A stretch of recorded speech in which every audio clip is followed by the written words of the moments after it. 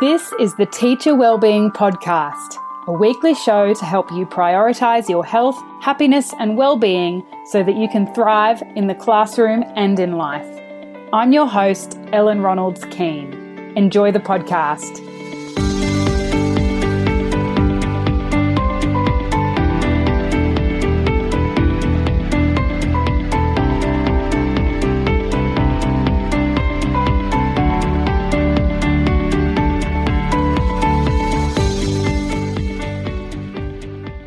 Hi everyone, today we're talking with Julie from Teacher Mindset. Hi. Thanks for being here, Julie. Tell us a little bit about yourself and your teaching journey. Okay. I started teaching in 2003 and my first year was over in England, which was a fantastic experience. And then I came back to Australia, and from 2004 till now I've worked at a variety of different schools, both public and private. My main areas of teaching, well, when I was at university I studied to teach English and special needs, but when I actually came back to Australia I was purely an English and humanities teacher, and that's essentially what I've been doing. So for the first 4 years I was really the middle school, and then my next 4 years was mainly senior school, and then after that I sort of have been a mixture of both middle and senior. So, I've taught, mainly English and history and geography to the middle school, and, that's pretty much been my areas. So I taught at a public school for a few years, which again was a really good experience because it really gave me a different insight into the different students that I've got. And even like, with this other school that I was up it was in quite a small country town. And when I went into the school, this one year 10 class in particular that I had something like 3 or 4 different teachers within the first semester. So when I actually went into that school in semester 2, they were just, they were off the walls. And it was the class that was majority of boys, and they were convinced that I was just going to be up and leaving them, and that their behaviour would scare me to leave. But I ended up putting them in their place and saying, no, I'm a lot tougher than that. So you really made it clear to those students that you were there for them. Yeah, absolutely. And I think that's the most important part of the teaching process, is that connection that you've got with each student, is for them to realise that you're not going to be investing all of your time in just the good kids who are doing the right thing, but you're also going to be investing your time in them as well, that they're worth it. Because, so many of these students are told, whether it's through how teachers treat them or through what is said to them or what's not said to them, that they just get convinced that they're not worth it and they can't do the work. So, using that little bit of extra time just to, connect with them is just so important. I absolutely agree. Connection is key. So can you talk a bit about the challenges you faced over your career? Well, this happened a few years ago now, and essentially what I've learned is that the administration of a school is so essential to how you function as well as a teacher.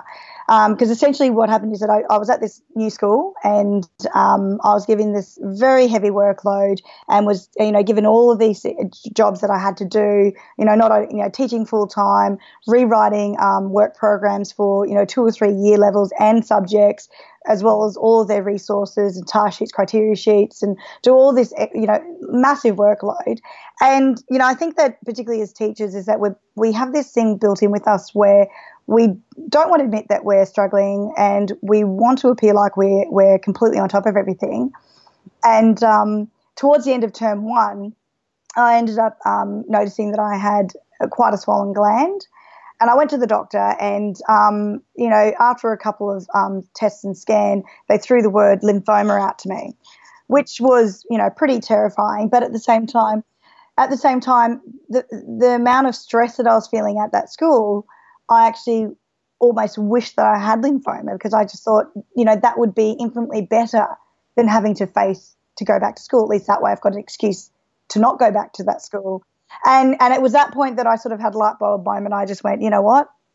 this is rubbish. So I ended up resigning from that job, which, I've never done before, because I've always stuck, seeing my contracts out, or, it wasn't a contract, I was permanent, but, I have never liked to quit on the students, and, on the school, but I sort of came to a crossroads at that moment, and I ended up having term 2 of that year off. Oh, what a powerful wake-up call. Yeah, that's right. But the things that, what a terrible thing to be in a situation where you feel that depressed and stressed about work that you would rather have cancer than go into there. And that was a real wake-up call for me, because, and I'd never missed a day at school at all. That term I was there every single day and working my butt off, getting everything done that they wanted me to do. But, it was after that I just thought, you know what, I'm just never going to be put in that position ever again. And I sort of learnt the trigger points for me. So when I went to a different school later on down the track, I noticed that I was having the same sort of trigger points. And that's when I decided that I needed to move on from that school as well. So I ended up moving in from that school even sooner than I did from the first school, because I knew the trigger points and I knew what was going on, and I just went, no. Particularly since that, the system is bigger than you are. You know what I mean? So, and the students were fantastic, and I never get put off by the students, because the students you will always get along with. You'll always develop a rapport and a relationship with them if you work hard enough. So, they could be the worst students in the school, but if you put enough time, effort and, love into showing them that you care, then they will do everything that they can for you. And unfortunately with those sort of environments, when a teacher leaves after a certain period of time, they always, people always make the comment, oh, he or she doesn't have the, doesn't have the guts to do it, or they really can't handle it. And I'm like going, no, maybe you should start thinking about your actual, your administration, whether they're doing the right thing by the teachers. I could not agree more. Sometimes it is the case that, an individual teacher doesn't have the skills or knowledge to manage a particular class, but frequently it's not that the individual teacher isn't capable, it's that there are systemic reasons as well. Yeah, that's right. So, I could not agree more that schools need to be looking back at their own practices to see where they can improve. Yeah, that's right. Because it's in their best interests too.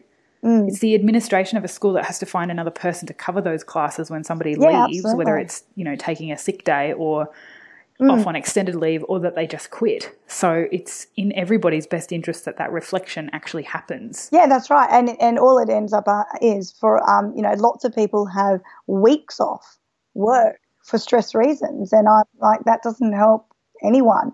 And what I find really frustrating in those sort of situations is the fact that school had a very high turnover rate of teachers. To the point where there were 2 other people who left within 2 weeks when I left. I'm just like, and I know that the turnover rate was, just as high the year before. And I just remember, I, at that point in time, I just think, surely there's a common denominator there. Yeah, that's right. But the point, I think that a lot of the time, admin don't like to look at themselves deeply enough, and instead they like sort of look at the teacher and then say the teacher can't handle our environment, the teacher can't handle our children. And being an administrator of a school isn't an easy job either. No. You could not pay me enough to do that job, because I know, absolutely. Just a fraction of the pressures that they're under. But as I said, it's their best interests to have happy, healthy staff too. Yeah, I totally agree with you. And unfortunately, with they're working within their own boundaries, and they're doing the very best they can. And I just think that when it comes down to it, there's just a massive lack of communication that occurs between all the different levels of a school that doesn't work. When I was over in England, as I said, I was over in England, and I was in one of the biggest pockets where there was really low socioeconomic, very, very low poverty, and the kids were, they were challenging.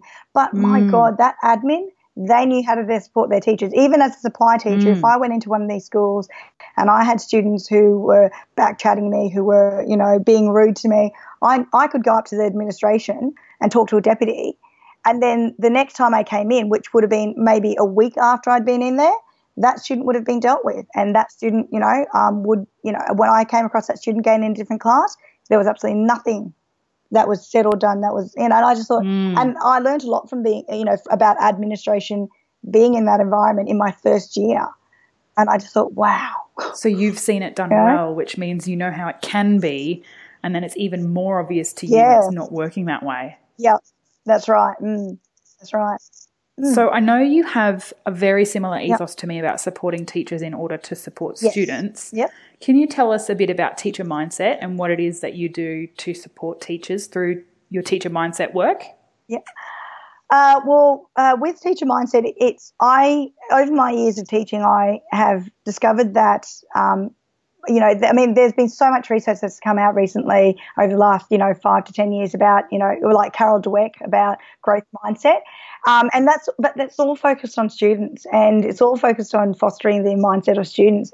But what I've learned is that how our mindset is so central to fostering that sort of mindset within students as well. And, having a positive mindset and knowing how to use that mindset to get through challenging days, to, manage to connect with students is really important. And so one of my things with my website, I call myself an educational consultant, and I want to help teachers rediscover their rediscover their love of teaching, using mindset strategies. So, the type of things that I offer are, like little tricks and tips that I've learned over my, 15 years of teaching, whether it comes down to, organisation, whether it's about, self-talk, it's about giving tips about behaviour management, about what you can do to help connect with other colleagues and students and the wider community. It's about, just thinking about how you think about your teaching as well, and that self-reflection about yourself. Yeah, self-reflection is so important. Yeah, that's right. And it was actually quite lovely today, because I was talking to one of my Year 11 students, and I just said to him, oh, look, how are you finding our classes? Are you feeling like you're learning something from it? And he just looked at me and said, look, miss, you're so enthusiastic about what you teach that, you can't help but be swept up in it. And I was like, cheers, thanks. And that's the thing, is that, I think that one of the reasons why I always find it quite easy to connect with students is because I do have that quirky quality. I'm not afraid to have that little bit of a joke. I'm not afraid to have a bit of a laugh at myself, and they know that I care. Ultimately, I care about how they go. And it's not just, as I said, not just the good kids who do the right thing, but every single one of them. And I think that's the other problem that lots of, like when teachers are struggling, it is important to go and see how other teachers are, what strategies they're using within their classroom. But I think it's also really important for every teacher to find their own self as a teacher, because, every teacher brings in something different into their classrooms and gives something different to each student. And I just think that, it's all too easy to try and shove teachers into these little categories and just say, oh, this is the correct behaviour management strategy. And I'm like, but, we're dealing with humans here. You can't just you can't just go into a classroom and say, here's a blanket rule for everyone follow this blanket rule. You've got to sort of move and ebb and flow with how the students are feeling. And, I really sort of learnt that lesson a few years ago when one of my students in one of my classes, and it was a particularly challenging class. It was actually quite interesting. I had this PhD student who was doing some study about, behaviour and behaviour management in classrooms. Oh, yeah. Actually come into my classroom and do some, voice recorded some of the lessons. And at the end of every lesson, of course, I was a little bit self-conscious because, there's just literally, 70 minutes of verbalization from me, oh, Jack, sit down, or, Terry, can you please stop that? Or, look, just concentrate, will you? And just write what's on the board. Thanks. Are you okay? It was just 70 minutes of constant verbalization. And the thing that she sort of, this doctorate person actually said was, but the important thing is that you were ebbing and flowing with the student's needs. So there was this one particular student who, generally was pretty good with me, for me. Like, he was chatty, but he always got the work done. And this one day he was particularly really, quite snappy and just, off color. And afterwards, I was very concerned about him. So I called up his parents and just said, look, I'm a bit worried about Jack. I don't know what's going on. He just seems really, not himself.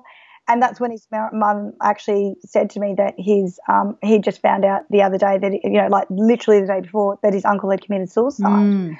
So, and I'm just like going, if teachers sort of just sit there and go, stop mouthing off at me, go to the deputy principal, that formation of that relationship will never happen. So, I think that is really important that teachers learn that they are working with other human beings. Yeah, that relationship is so important, and also that awareness over time to know that the behaviour of that particular student was out of character and maybe required a little bit more investigation rather than a punitive approach. Yeah, that's right, yeah. And I've met some amazing teachers over my career who have been just so innovative in the classroom and have just come up with the most brilliant, brilliant lessons that I would never ever, it's just not, that's not my teaching style. And I've always known that my strength as a teacher has always come from my ability to be able to form those connections with those students. And, I find it really quite interesting, the fact that, particularly, because I teach the upper grades, I teach grade 8 to 12. I find it really interesting how, that we are expecting our children essentially to be able to handle this onslaught of all this stuff that's happening to them, like social, mental, family, whatever else is coming at them that we really don't know anything about, because we only get a snapshot of their life, and we expect them to be able to cope with it and handle it and still get all the work done. Yet for us as adults, if there's a death in our family, we're allowed to have a couple of days off. It affects us. We're allowed to have a couple of days off work in order to be able to process it and cope with it. And, I think that, part of our job as teachers is to actually teach these students the appropriate behaviours, So, if, like, for instance, I always encourage my students, you can always argue with me. You can always, disagree with anything I say, but there's a time and place and there's an appropriate way to do it. In the middle of class is not appropriate, because all you're doing is disrupting class. You need to wait until the end of the class, and then you come and approach me like the young adult you are, and you talk to me about it then. And I think that that's really important, that social teaching and the life skills, not just the curriculum content. Yeah, that's right. Yeah, absolutely. Yeah, I love that. So in terms of life skills for yourself, what do you do in terms of routines and practices to manage your own mindset and health and well-being to be able to show up and connect with your students and colleagues positively every day? What's your approach to self-care? Oh, well, for me, it really depends on what time of the term I'm in. Because obviously when I'm at a period of time when I've got lots of high marking. So I think that one of the biggest things that I do for my own self-care is that I like to be highly organized. So, I always know what I have coming up, because that helps me cope. If I can have a look at a calendar and have a snapshot and say, okay, so I'm at this point of the term and I've got something due, like for instance, right now I know that I've got something due tomorrow. I've got something due halfway through week 9. I've got something, 2 or 3 things due all in week 10. Yay for me. But and even though, it might look overwhelming with all this assessment coming in in week 10, because I know that I've got it coming in, I'm already mentally preparing myself for it, and I'm already thinking about what sort of strategies that I've got. Like, I got a set of assessment that I had to mark on Monday. So in order to minimize how much work I took home with me, I said, you know what, I'm going to stay at work for an extra hour and a half. And just for an hour and a half, I'm just going to mark as many as I can. And so for that hour and a half, I would mark 5. And then I'd just go home with no work, because that was part of my self-care. I wasn't going to take anything home. And, I've been going through a bit of a health kick lately. so I've been eating, mostly healthy. I had a couple of slip-ups with my marking, but that's okay. It's okay to that happens. But, I've been trying to really make sure that I eat like lots of fresh veggies, and, having a kick of carbohydrates to get me through the day. And I think that's really important. I think it's really important to have some time with your family and with your friends, away from the school. So, and I think that, it's like any profession, I think, though, it's not just teaching, but, when you get together with your mates from teaching, all you want to do is just talk about your teaching. And I think that it's really important to separate from that group for a bit so you can talk about other things. Yes, don't talk shop. That is a recurring theme in the podcast so far. And it's not just teachers who do it, but it's just not always a helpful thing to do. Yeah. No, yeah, no. My husband's a physiotherapist. When he gets together with his physio mates, that's what they talk about. The other thing is that it also depends on where you are within your career and how much you can give. Because, within my first, 3 or 4 years back in Australia, I was getting involved with all the extracurricular activities. I was coaching. I was going on all the camps. I was doing so much at the school for the school because I was single, had no children.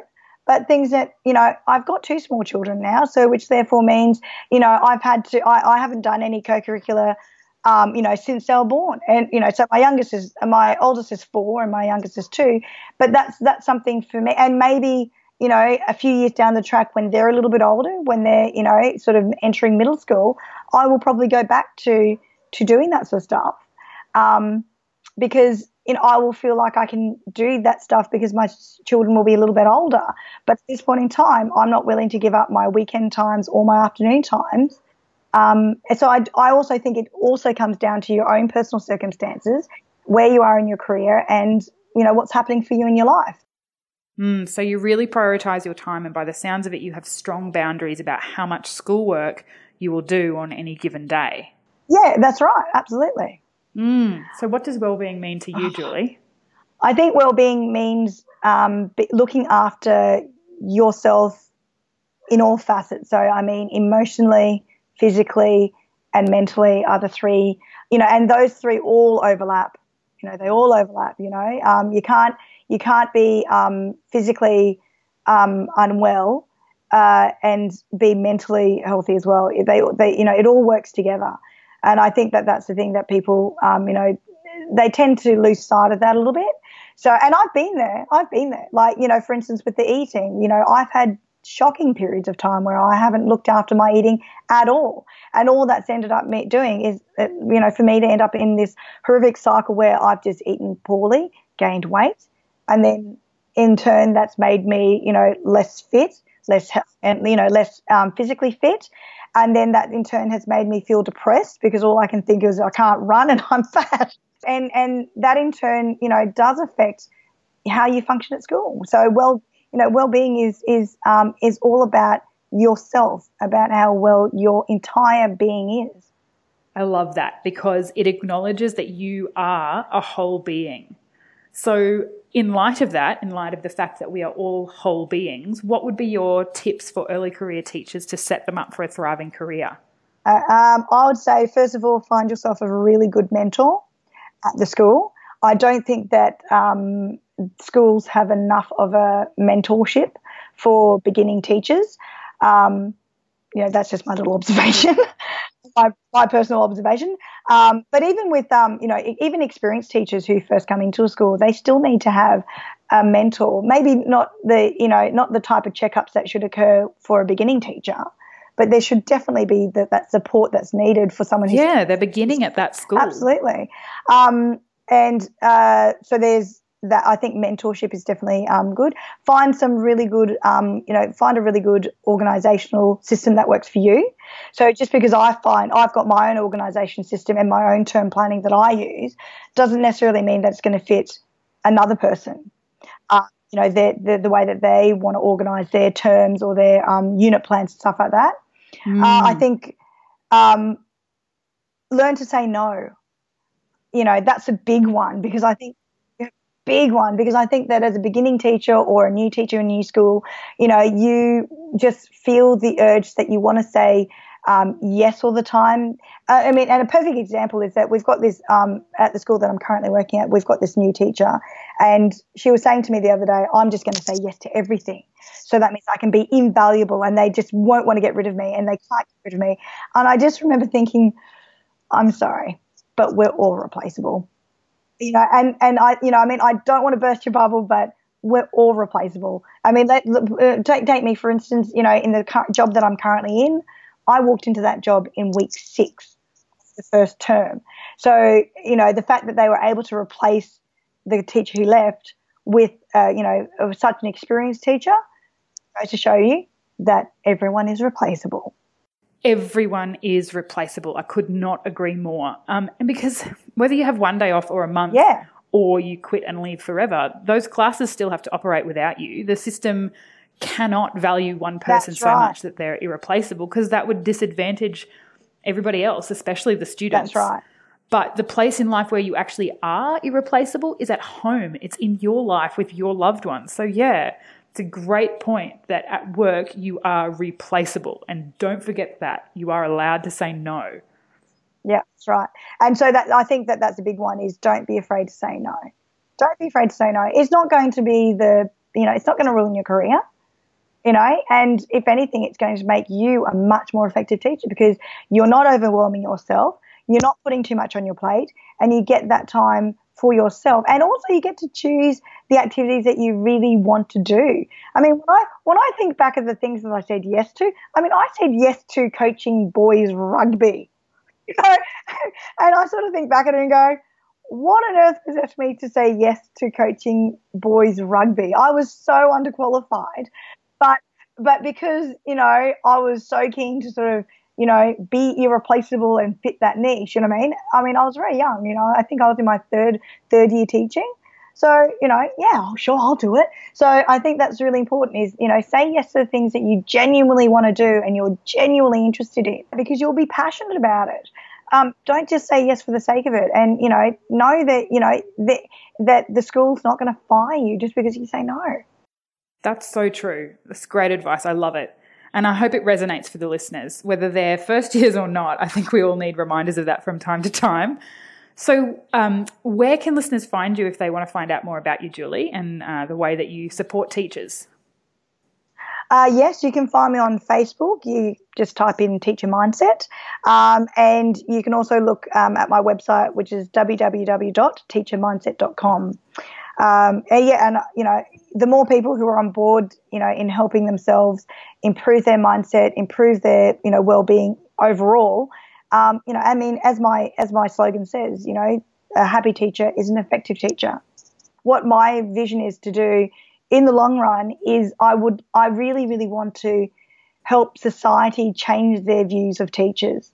I think that teaching is probably the most undervalued profession. Yeah, there's so much teacher bashing that goes on. Yeah, that's right, because people have this vision that, teaching is just about getting in front of the classroom and giving these instructions.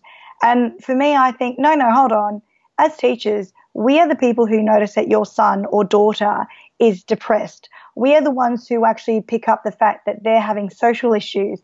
We are the ones who actually notice that they've actually got scratches on their arms, which tells me that they're self-harming and there's something bigger going on here. We're the ones who can actually sit there and say, you've got a learning difficulty. Let's work on that and help you. And we're the ones who can help them gain the confidence that they need to tackle any job that comes their way.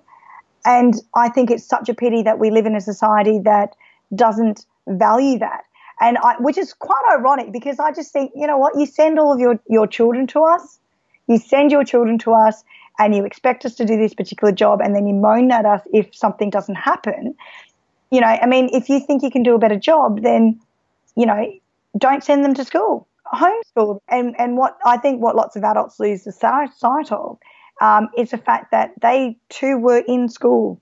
They too were there, and they wouldn't be where they're at if they hadn't gone through and got the education, hadn't had the teachers who inspired them, and hadn't, had the teachers who had driven them to do the same thing. And, I really wanted just to help teachers stay in the profession. Too many teachers are leaving for burnout reasons. If you've got a valid reason for leaving, like, for instance, you've got a family like myself, then that's a different reason. Like, if I didn't have children, I would still be teaching 100%. So that's essentially what my aim is to do, is to help less teachers leave teaching because of stress. Yep. You're preaching to the choir, Julie. Sorry about that, rabbit on. No, you're so right. And what a beautiful place to leave it. Thank you so much for being here. Oh, thank you. See you later. Thanks for listening to the Teacher Wellbeing Podcast. If you've enjoyed it, go ahead and subscribe in your chosen podcast player so you don't miss an episode. I'd love it also if you would leave a rating and review in iTunes and share it with your friends. This really helps the podcast reach more people, and together we can spread the message of teacher wellbeing to create thriving school communities. Show notes for this episode can be found at selfcareforteachers.com.au/podcast. You can also find me at facebook.com/selfcareforteachers, and on Instagram my handle is @selfcareforteachers. So come along and follow me there.